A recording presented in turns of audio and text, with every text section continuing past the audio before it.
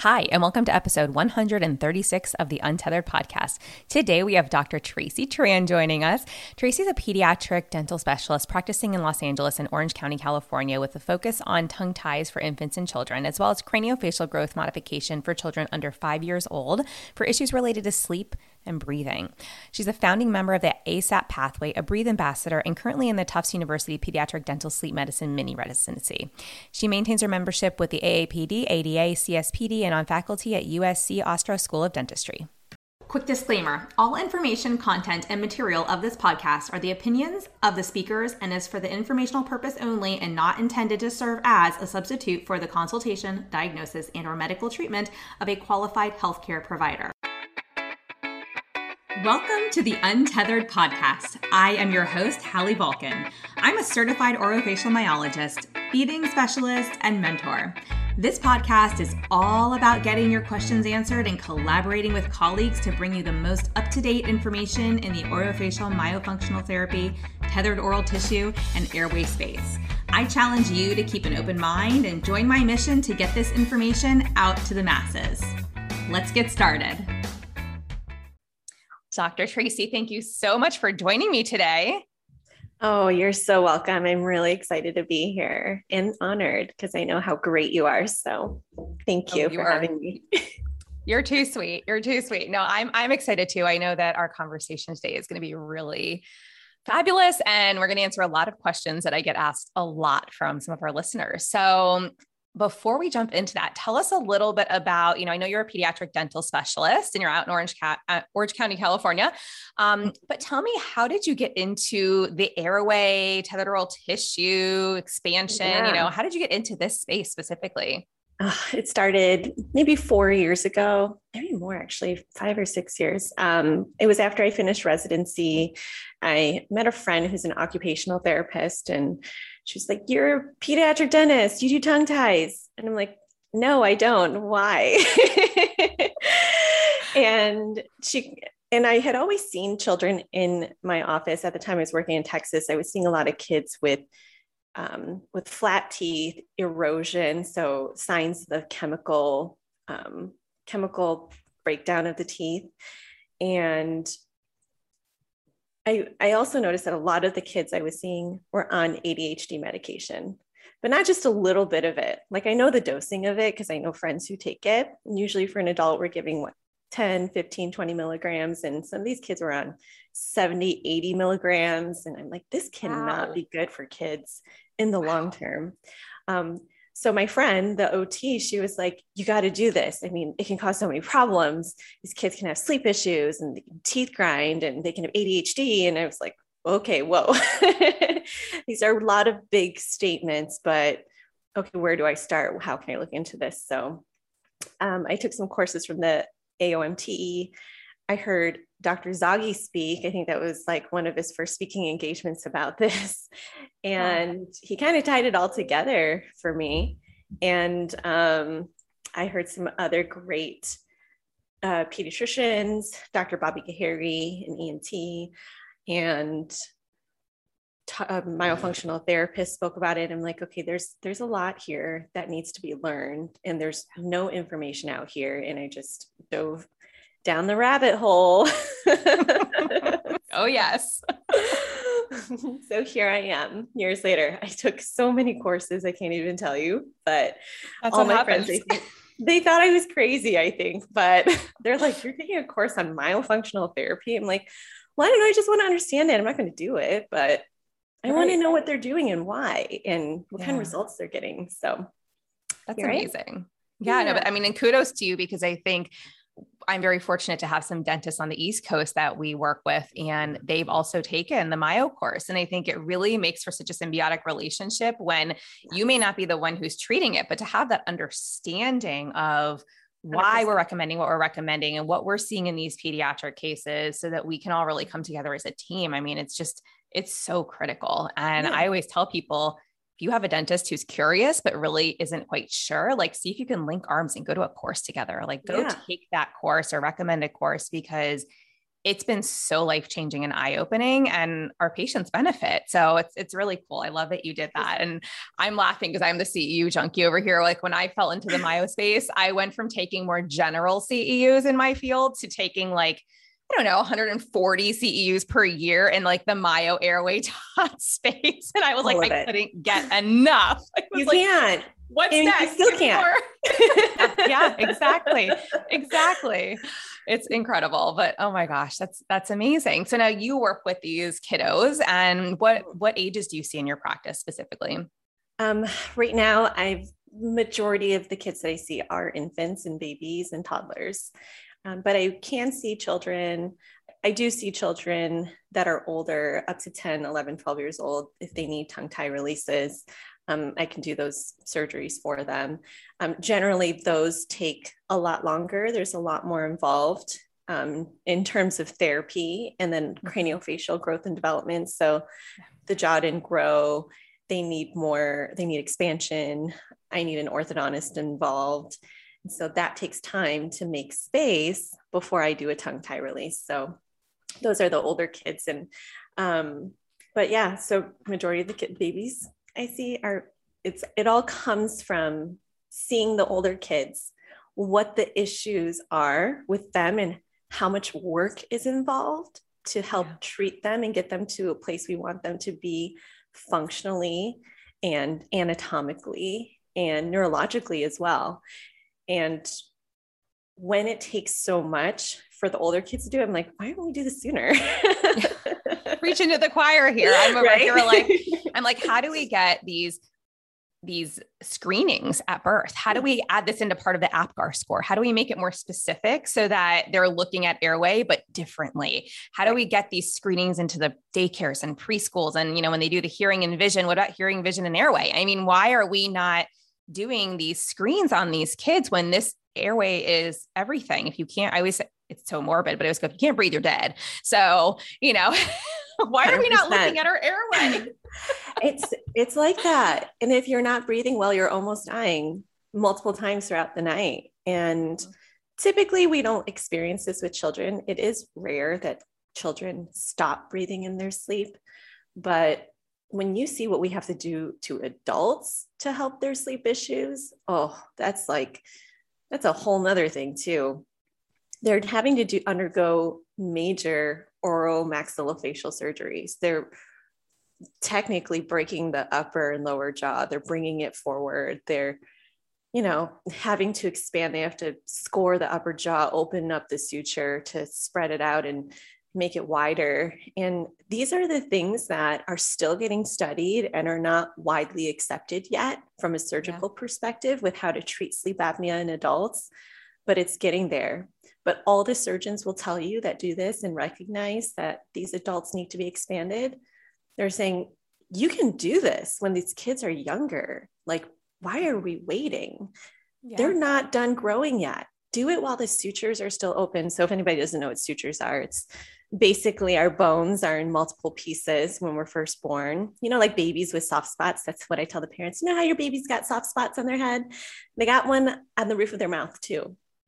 And that soft spot is where the bone grows and it fills in. We can actually modify their growth and spread the palate, the upper jaw out and help to bring it forward before those soft spots fuse, because eventually they're going to fuse.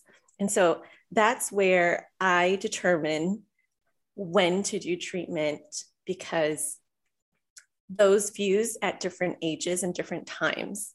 So when you understand the growth and development of the face and the head, you recognize, okay, we can actually use this to our advantage. Let's do it. Why are we waiting? So it's kind of what I've been diving more like a lot deeper into lately. I love that. So I don't just see the babies. I do early expansion for the older kids, at least under the age of 5, because that's when most of the growth and development happens. And this is like what I preach all the time. And it's so hard to find providers that will expand children. It's not common that you'll find someone who expands a 2-year-old or a 3-year-old, and I took my now 6-year-old when she was 4, and we put her into an ALF appliance, and to see the growth that she got was phenomenal. I think that now I just had a dentist / orthodontist looking at her case when I was at the dental festival, and we were presenting together, and he was like, I think she needs like a lower lip bumper on her, on her mandible. And I was like, okay, all right, we'll do it. Like, he's like, but otherwise she looks great. And I was like, I just love hearing that, because look at what we've done for this child. And, now I'm like we just moved to South Florida, and I'm trying to find a provider who will expand my 3.5-year-old, because I know that she needs expansion too. So it's so challenging. It is. But I'll tell you why. It makes a lot of sense why it's challenging. One, most dentists are not taught this in our traditional dental program. So in traditional dental education, we are taught about basic orthodontics, like mechanics of movements, on a very superficial level. We always say we think maybe the orthodontists want to keep it from us. But no, I'm kidding about that. But that's one thing. The second thing is growth and development. We don't really get to dive deep into growth and development of the oral facial complex. And since most of it occurs when they're really young, under the age of 5 and 6, that's something that if you don't understand that tidbit, you're not going to value doing it earlier. So a lot of dentists might not value it. And then the third thing is this is a pediatric population. It takes special people, as you know. Oh, yes. It takes special personalities and patience to deal with this population.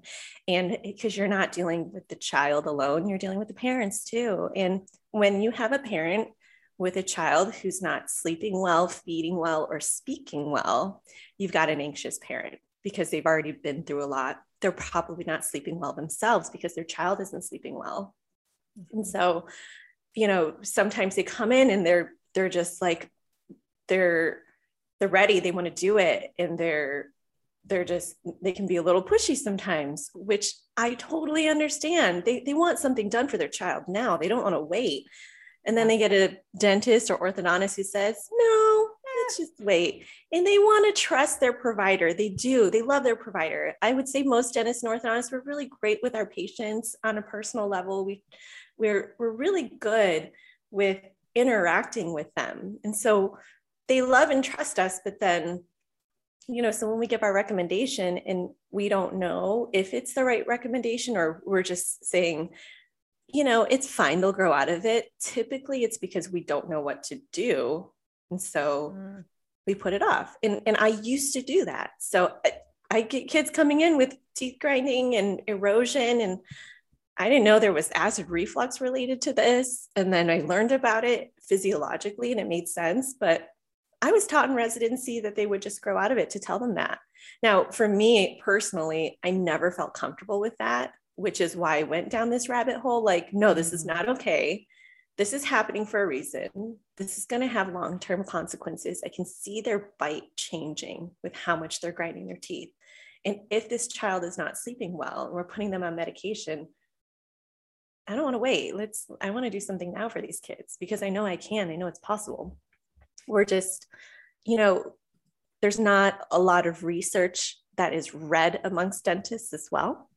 So when we don't know the research either, you're not going to be so keen on jumping on doing something without evidence, because, I live in California, right? This is a very litigious state. You have to be very careful with what you do and why you do it and how you do it, and not have parents come after you because it didn't turn out the way they wanted. Like, it's a delicate balance that you have to maintain with helping them to understand, like, listen, there's not a ton of research. There is, and it makes sense, but I spent a long time in the consultation educating the parents, because knowing growth and development of the craniofacial complex, I mean, like I said, a lot of other dentists don't even know it. So then I have to explain it to a parent who doesn't know it. So I've had to get creative and find ways to help them understand. No, I love that you do that though, because I'm actually sitting here creating my Myo course, like trying to finish it up. And I was spending, I always say like, I don't work on the weekends. No, this weekend, I was all about like the anatomy and physiology. So here I am making all of these slides, and I have like the hard palette up in front of me right now.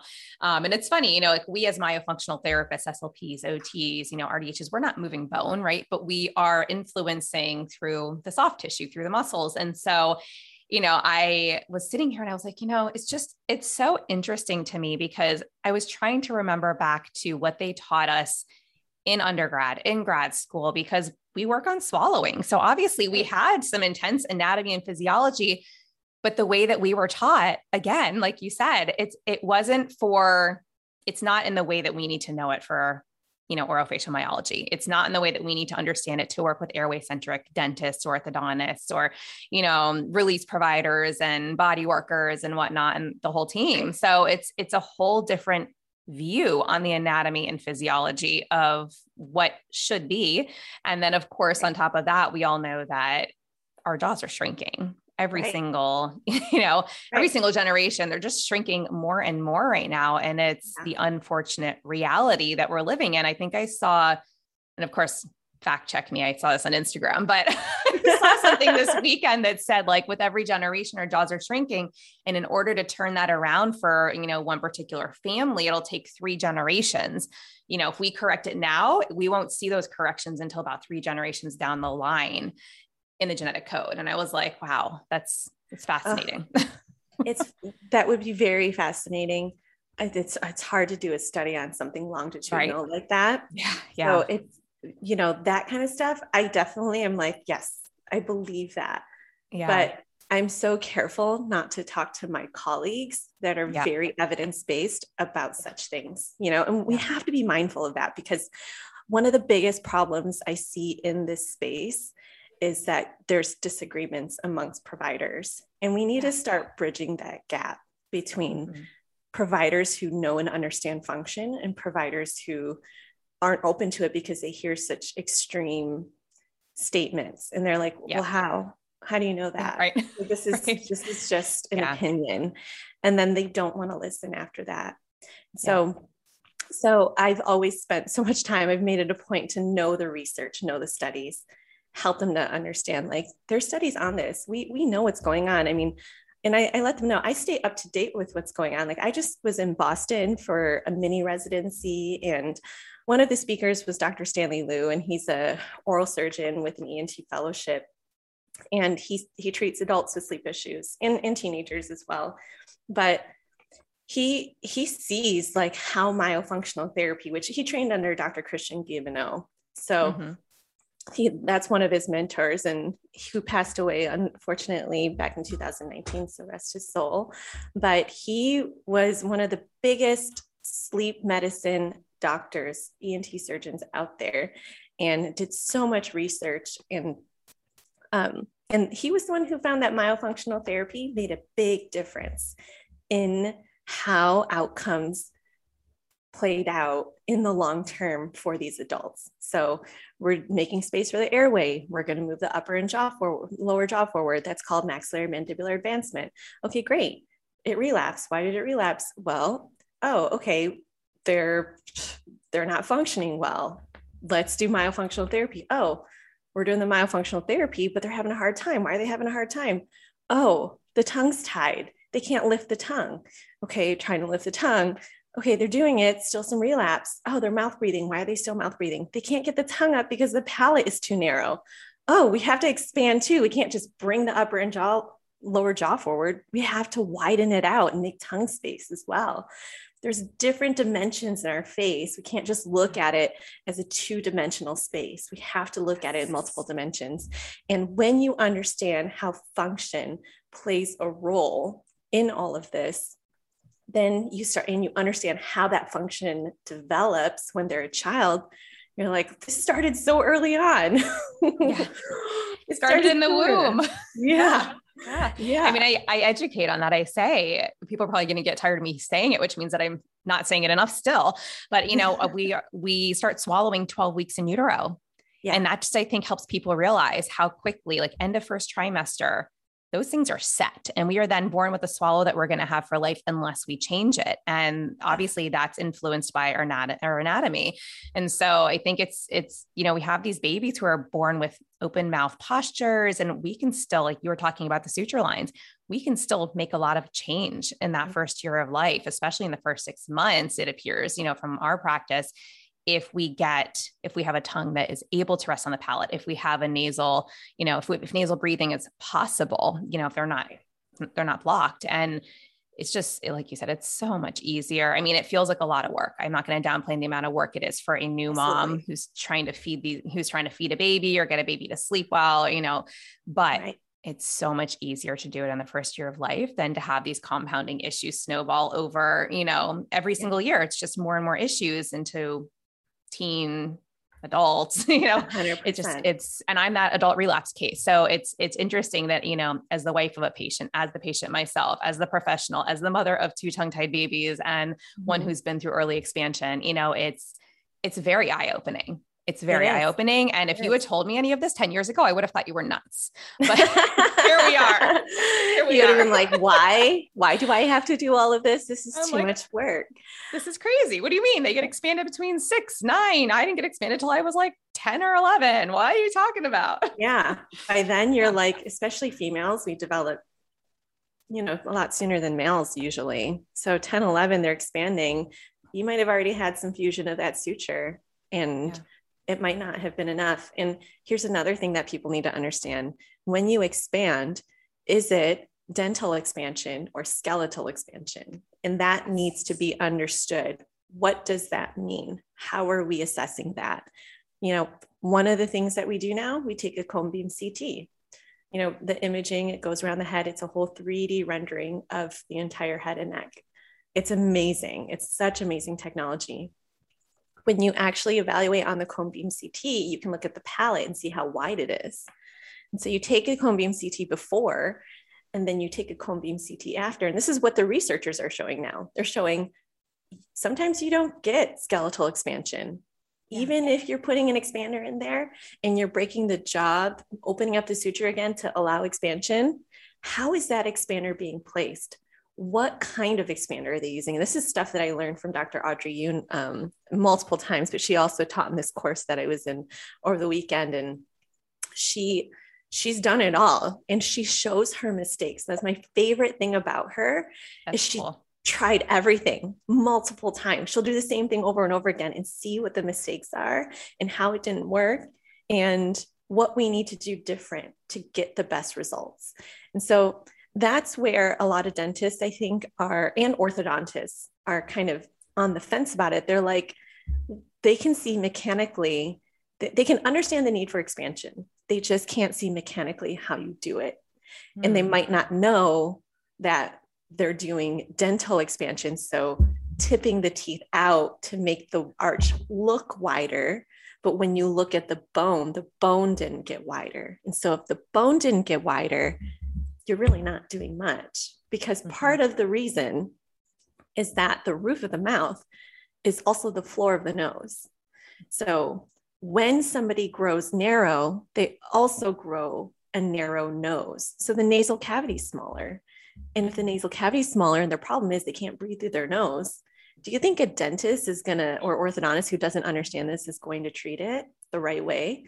They're going to be like, oh, you can't breathe through your nose? That's an ENT problem. I can't fix that. But they forget, like, when you expand, actually true skeletal expansion, you're expanding the floor of the nose as well. You're creating space in the nasal cavity. I mean, that was one of the studies that Dr. Audrey Yoon did. Not her, I'm sorry. It was another doctor out of Boston University. He showed that for every 1 millimeter of true skeletal expansion of the palate, you actually get an increase in 2.4% of nasal volume. So if we're expanding about 8 to 10 millimeters, that means we're getting 25% increase in nasal volume. That means they can breathe better. That means they don't have to mouth breathe anymore because they can breathe through their nose. So if this gets missed and you go to a dentist that just expands and creates that tongue space, this is for older children. These are people who are basically done growing, 12 and up, I would say. if they don't get true skeletal expansion and that palate doesn't get to widen out, then they're going to keep mouth breathing if they still can't nasal breathe. And that's where your job gets harder. You as the myofunctional therapist, you understand that. And I won't even call you myofunctional therapist. You're a speech language pathologist that does myofunctional therapy, because I have to remind a lot of people it's a tool. Myofunctional therapy is a tool. There's a lot of different therapies out there. And this is a tool that not all speech language pathologists learn either. And so if you understand how myofunctional therapy works and you're trying to get them to nasal breathe, and you know they don't have the space, what do? Your hands are tied. You tell your patient, hey, I sent you to get expansion, but they didn't really expand. They tip the teeth. Like, you're not the orthodontist. The orthodontist is going to get mad at you. Right. And this is, I see this happen and I'm like, oh, this is where we need to educate more orthodontists and dentists on this. And then we need to educate more speech language pathologists or dental hygienists or occupational therapists that do myofunctional therapy. We need to educate them on what the orthodontist looks at or what the general dentist might look at and where the disconnect is and how we communicate with each other. So that's what we talked about earlier, right? I'm a pediatric dentist, but I took a course on myofunctional therapy. Do I want to do it? No, but I do want to communicate to them. And if I want to communicate with them, I have to know their language and I have to understand what they're doing. And so what I love that's been happening lately, there's a lot of airway symposiums and they're incorporating all of these aspects. And so you as the therapist, you get to learn about what the dentist is supposed to do. And the dentist gets to learn what the therapist is supposed to do. And then now we have sleep physicians coming. They understand sleep and sleep profiles, and they can tell us, like, you know, this is a true sleep issue that is likely related to, you know, anatomic airway and function issues, or it could be central sleep apnea. And so we have to recognize that there's differences in types of sleep issues, and we can't just be a hero to everyone. Getting a proper diagnosis to start is extremely important, and it takes a team of people to do that. So when the parents come to me, I let them know, hey, I can do this. I can see where the problem is, but I need other people on board. And I need you to know that these people have to be on board. Otherwise, I'm not going to do it, because I know what will happen in the long term.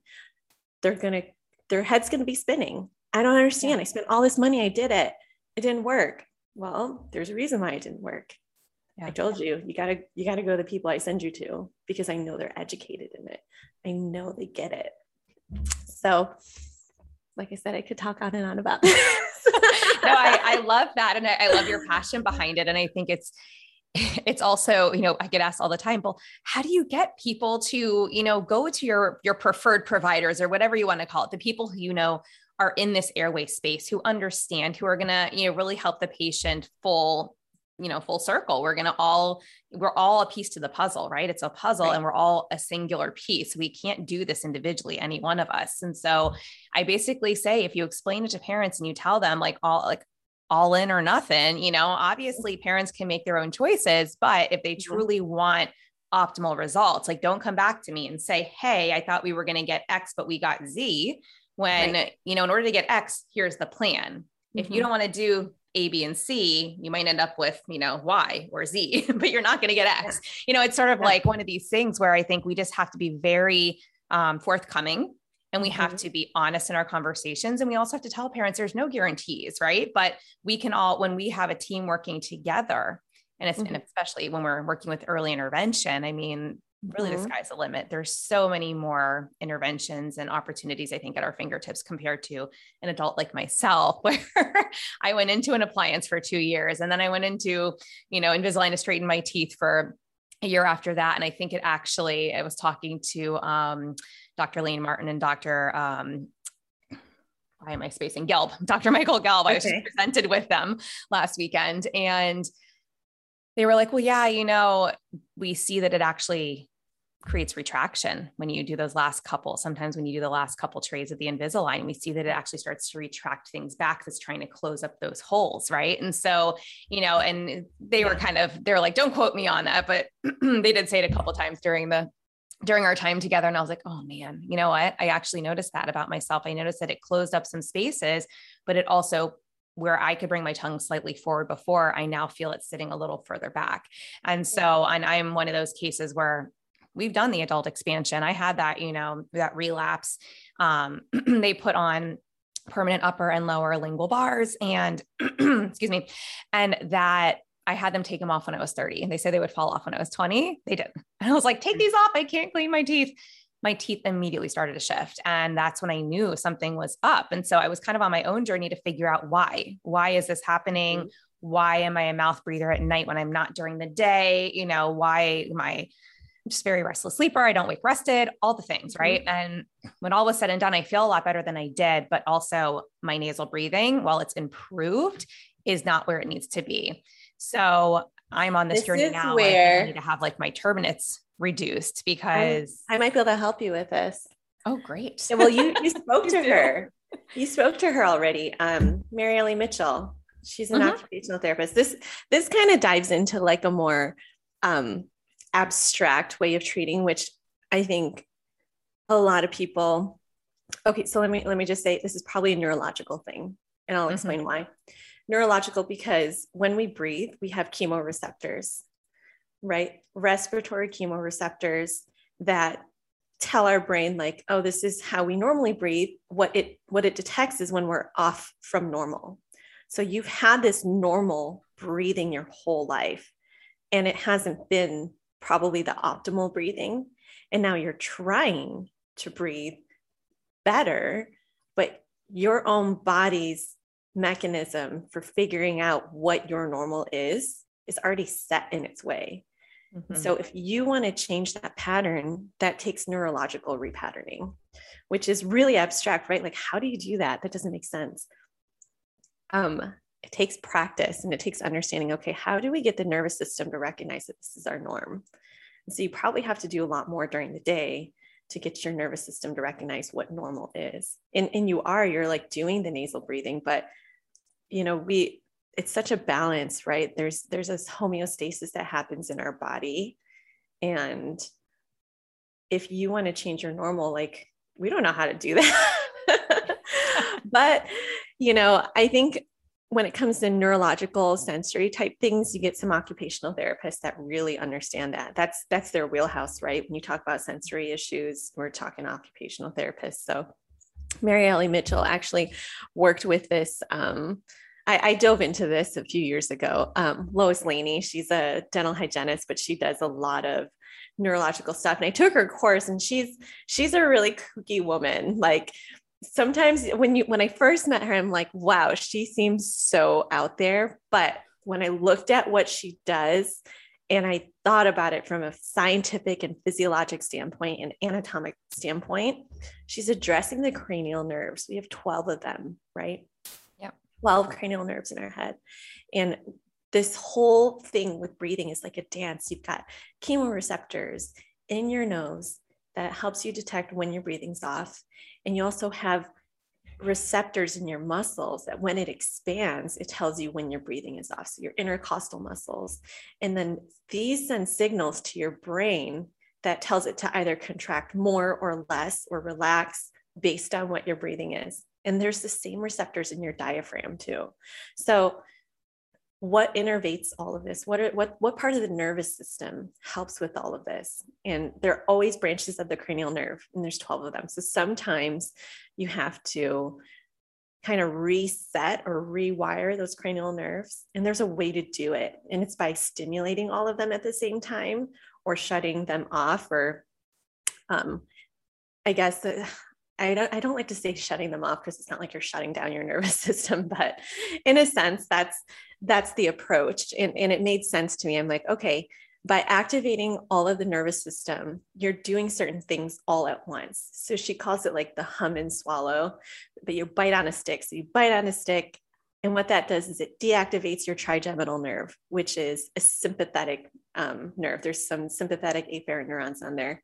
And then by biting on the stick, and then you take a deep breath in, you stimulate breathing in your nose, you hum, that activates your vagus nerve, and then you swallow. And then so when you swallow the right way, you're activating like cranial nerve 7, 9, and 10. And so we've basically addressed all of it. 1 is smell, 2 is optical, 3 is your eye movement. So it's just, when you understand what all the cranial nerves do and you understand how to stimulate all of them, like this hum and swallow thing, I was like, this is nuts. I don't believe this, but it works. Hey, it does work for some people. So you should talk to Mary Ellie about that. I will. Yeah. We started diving a little bit into the cranial nerves when we chatted. And it's funny because, like I said, creating the course, I was like, oh gosh, how much do I go into all of this in a myo course, right? I'm like, I'm going to totally it's like supposed to be an intro to myo course for people who have never experienced this. I'm like, if I start jumping down into the cranial nerves, I'm going to lose them all. Like, it's enough that they have to learn the anatomy and physiology of the muscles and just understand, like, the bones in our cranium. I have this slide in my presentation where I show, okay, this is like the triad of things that we need to do: anatomy, like structure, functional, and neurological. And so you can touch on the neurological. I would just touch on it and say, like, just know you've got these cranial nerves that control so much, and you have multiple that are activated during the swallow. And, this is the nervous system. It gets a little bit complex. It's a whole nother course. So if you want to learn this, just understand that there is a neurological component to it. I think as long as you just make them aware of it, it helps, because we know this, the suck, the swallow, the breathing are all our autonomic nervous system. It's automated. You can't control it. You can be conscious of it all day, but who has the mental capacity to be conscious of their breathing all day? It's tough. You've been doing it, right? Yeah. Sometimes you're like, you forget, you probably catch yourself. You're like, oh, I was mouth breathing. Why was I mouth breathing? Well, you're busy doing other things, and it's what your body knows. And so fighting against that is really hard when it's already programmed and ingrained in your neurological system. So. Yeah, no, I love that though. I think that's so key. When I was going through my expansion myself, about 50% through the program, I was getting body work the whole time. I was working with a physical therapist trained, can't talk today, through PRI. And he also was trained with a whole bunch of other very interesting individuals, and did what he called modern counter strain technique, because he's like, it's not your traditional counter strain, and it's very light touch, but it also has to do a lot with resetting, all kinds of systems throughout the body. And it was like, I would leave just feeling like I had this full body reset every single time. It was phenomenal. What is this called? So I can give you his information is Manny Kim. He's, I think it's like Unlocking Your Body. He's out of Maryland, but he also, I've had, who was it? Brian. Oh gosh. Like, let me look his name up real quick. It'll pop up. Brian, who he works with, was on the podcast. And if I could remember off the top of my head, like what numbers everybody was, that would always be great. But but that doesn't usually happen. So, but no, it's really, they're doing some really interesting research, and they've been waiting to put out a course until they had more research to back what they're saying, because everybody's going to come at you and say, like, you're completely off your rocker. Yeah 100%. Which is unfortunate, but we understand from where we come from. Brian Tuckey, he's also a PT out of Maryland, and Brian Tuckey and Manny they kind of, they do research, they create courses, they do stuff together. But a lot of it has to do with mapping this all on your brain, on your, on the cranium. And so it's just so phenomenal to, like, when he talks, like I would be getting the body work, and he's like, I don't always talk to all my patients because they don't want to hear this or care, but like, he would just explain everything. And he would go here on my head and go, oh yeah, we've got to go work down here on your leg. And he would go down to my leg and he'd find the point. And I was like, how did you nailed it? I'm like, how did you do that and release that? And it was phenomenal. I'm like, I can't even explain what they do. It was just phenomenal. So it's so interesting because, that is where doing research is so tough, right? Because everything you do therapeutically is qualitative. How do you assess quality?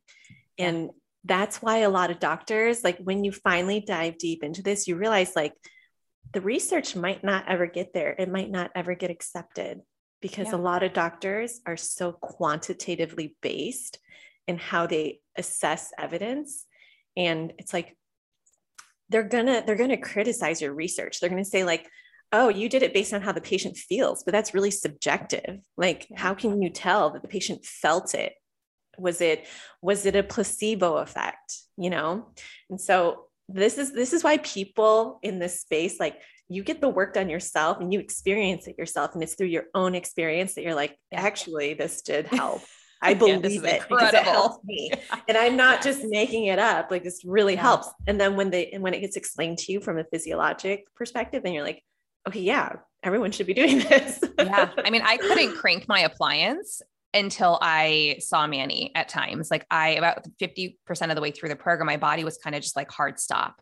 And I was wearing a DNA Vivos appliance and I would see him and I could crank the appliance that day where I couldn't crank it the night before. I was like, it's not going in. This is really painful. I'm not convinced that this is actually beneficial to me without like, I need something else in place. I didn't do any surgery. So you're probably not expanded enough in the palate.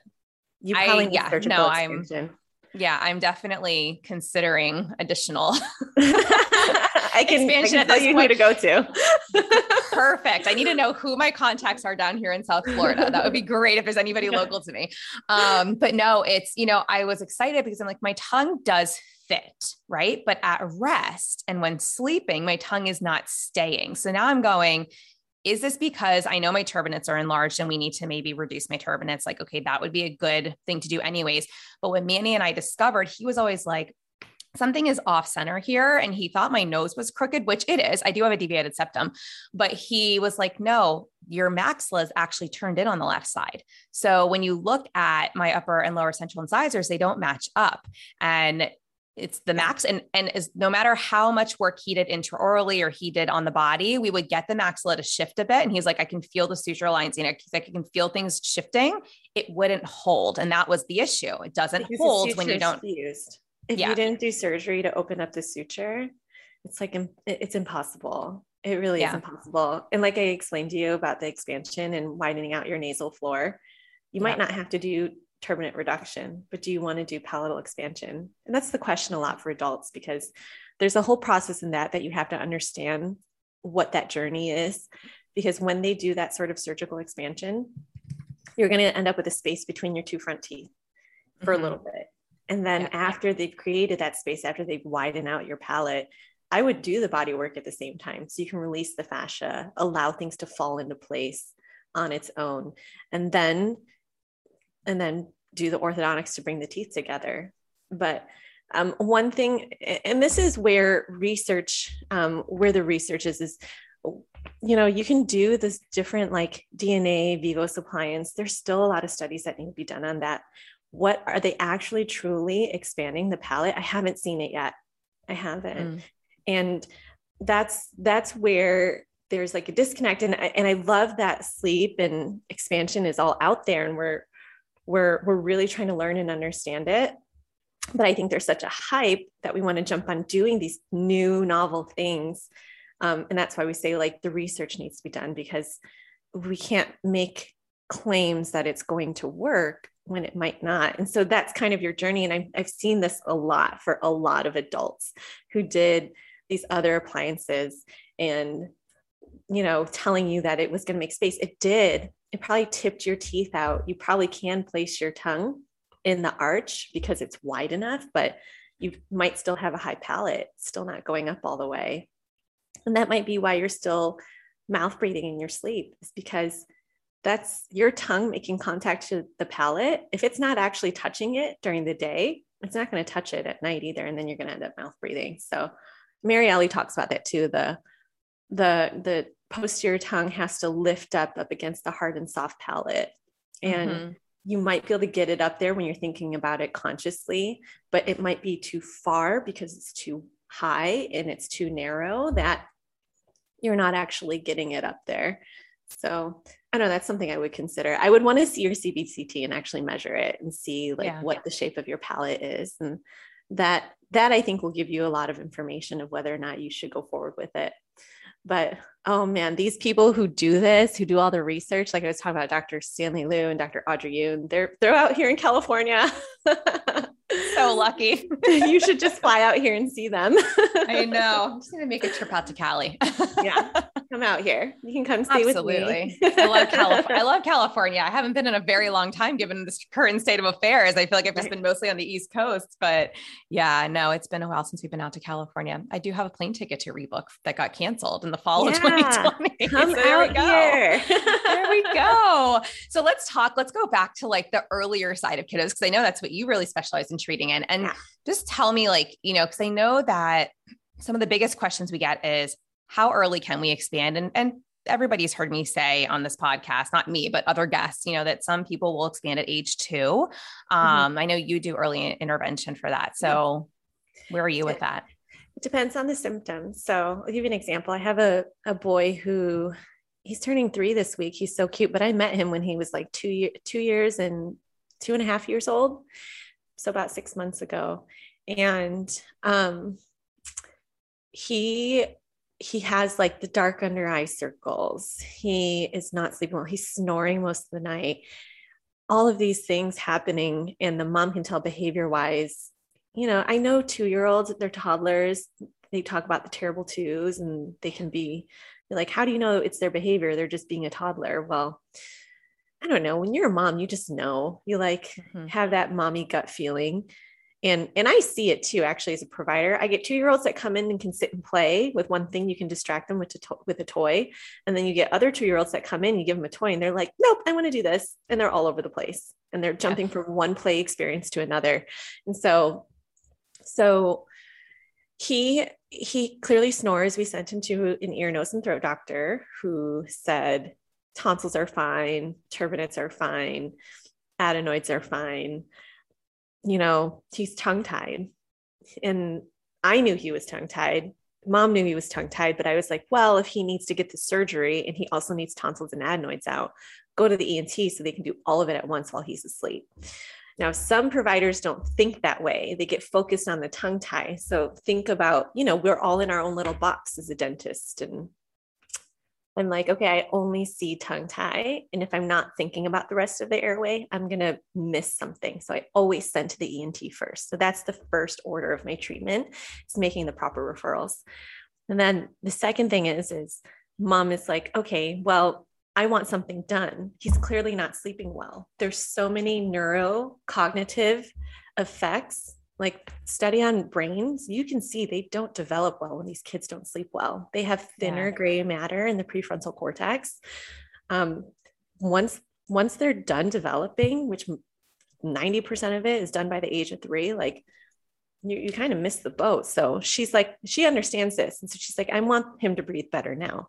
So she wanted to do expansion. So we're working on that. I'm actually trying out Invisalign because one of the things that we do know about this young age group is their sutures are wide open still, and their bone is so malleable. You can do things like Invisalign and an ALF and not have to do extreme expansion, because just by doing myofunctional therapy, which he's doing, and releasing the tongue, he will actually assist in his own growth and development. He can do it on his own if we teach him how to do it the right way.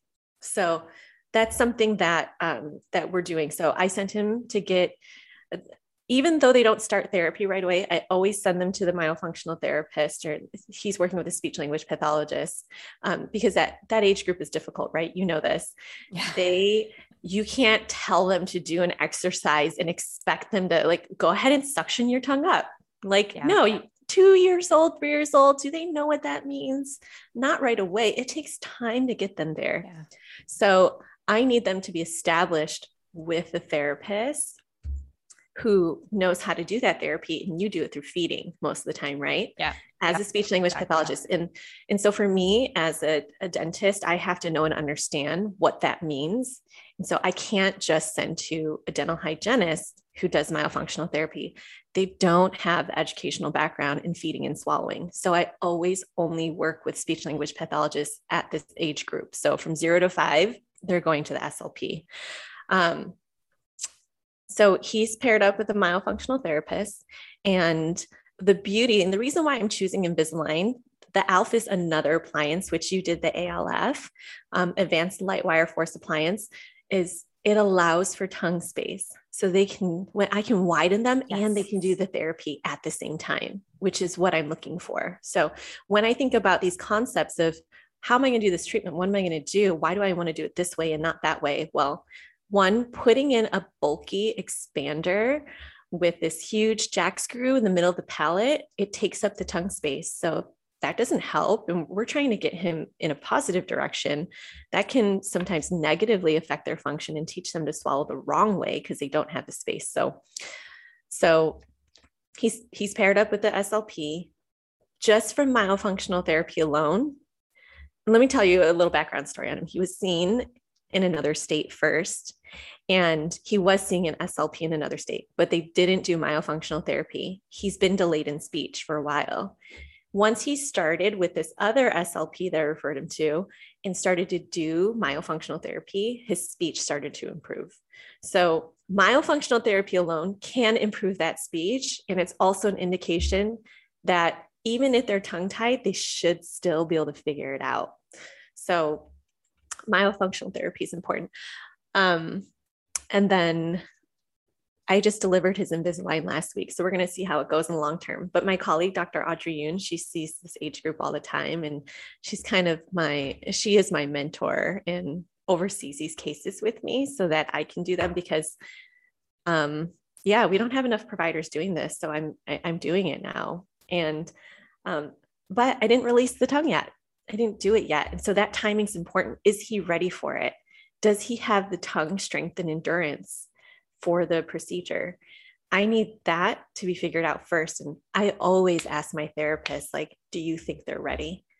Even though I'm the doctor doing the surgery, I have my criteria of when I want them ready, but I still always ask the therapist. And I tell the parents this, I won't do it unless the therapist thinks they're ready.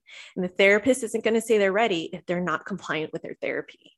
And so it is up to you as the mom or dad to do the exercises with them at home. So you go see the therapist, they're going to say, okay, this is our evaluation assessment. This is what they have going on.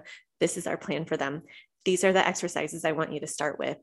You go home, you do those exercises, and kids learn so fast. So a week of it, usually a week of it, if they're diligent about it, they come back, then they're like, oh, you've progressed, you're improving. All right, let's try this other set of exercises, get these other muscles stronger because there's multiple muscles involved in swallowing.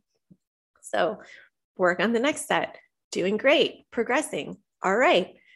Once you can get them to do the things we need them to do, and for me, I want them to have good lingual palatal suction.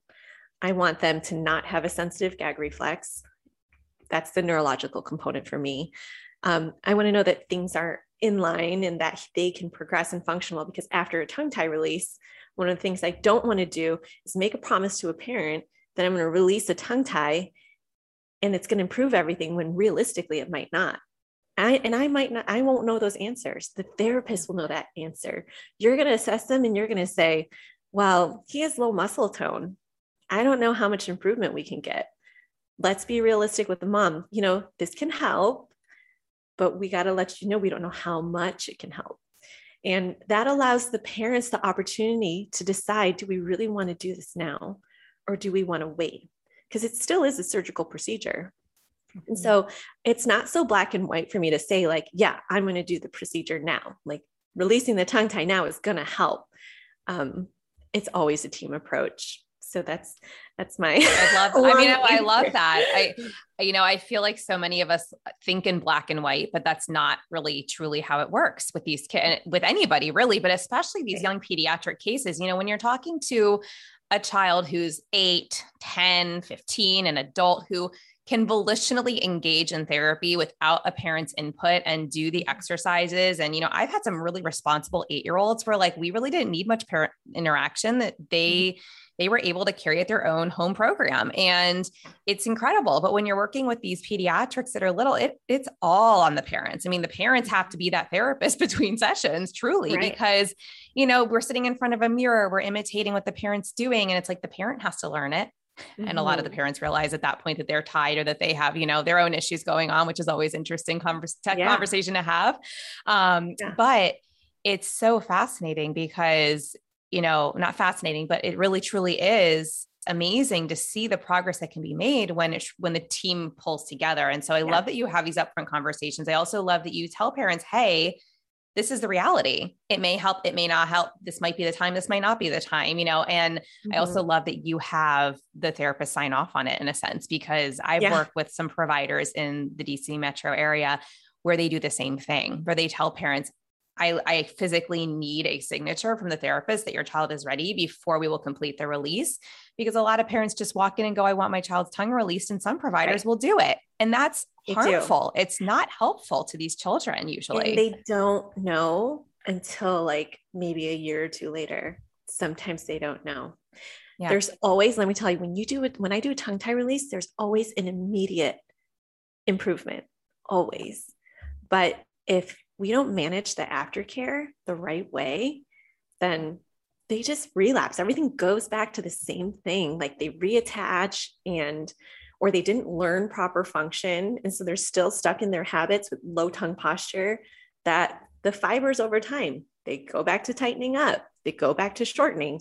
And, it's only going to heal in the way that we want it to if we encourage it to. But if you're not doing the therapy to encourage that type of healing, to elongate the fibers, to get this wide range of motion with the tongue, it's going to heal based on where they're using it already.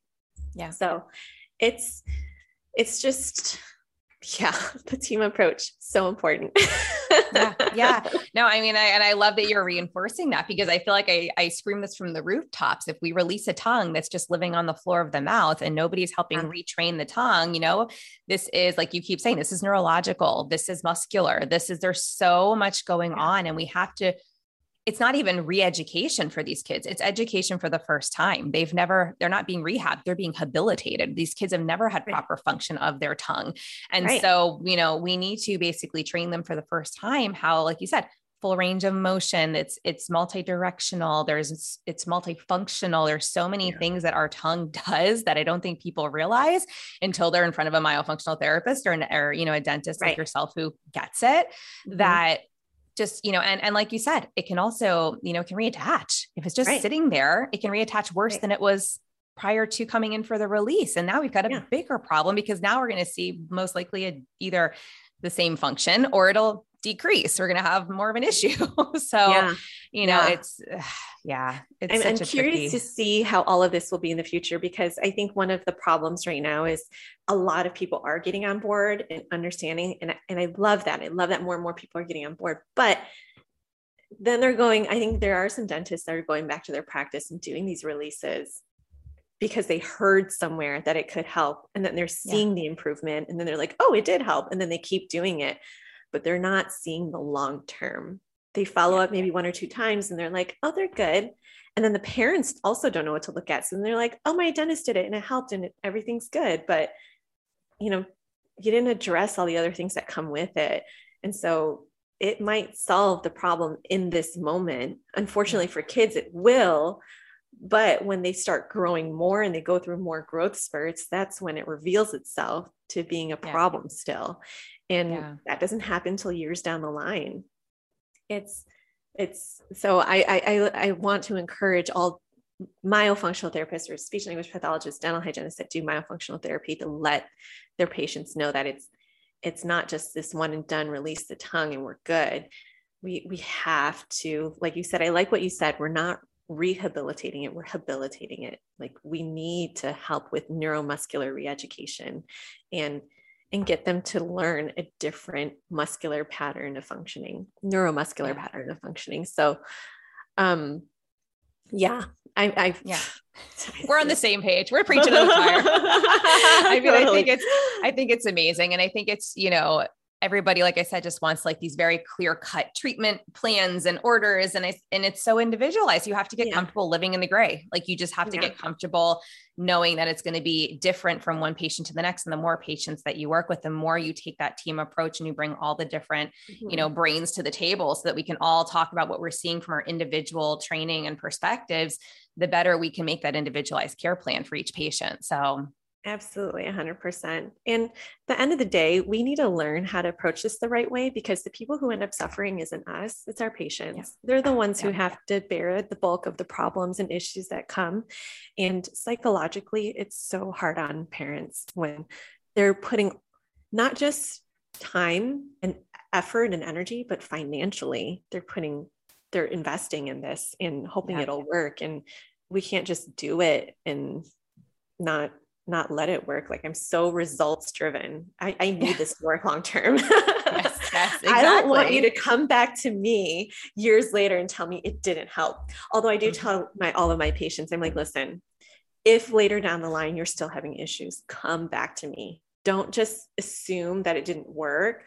Maybe something else needs to be done. Let me help you figure that out. Let me help you work through what they need next if what we didn't help. Yeah. Because we're still learning. I'm constantly learning. I can't even tell you. I'm learning from you, from having this conversation. I learned this past weekend when I was at Tufts University. There's so much that we as dentists and therapists have to learn from other disciplines in order to make these right decisions. And so if there's anything I can tell parents, it's find an experienced provider.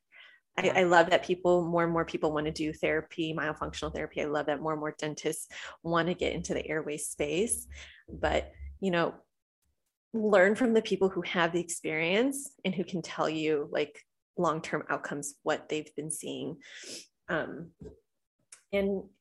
be mindful.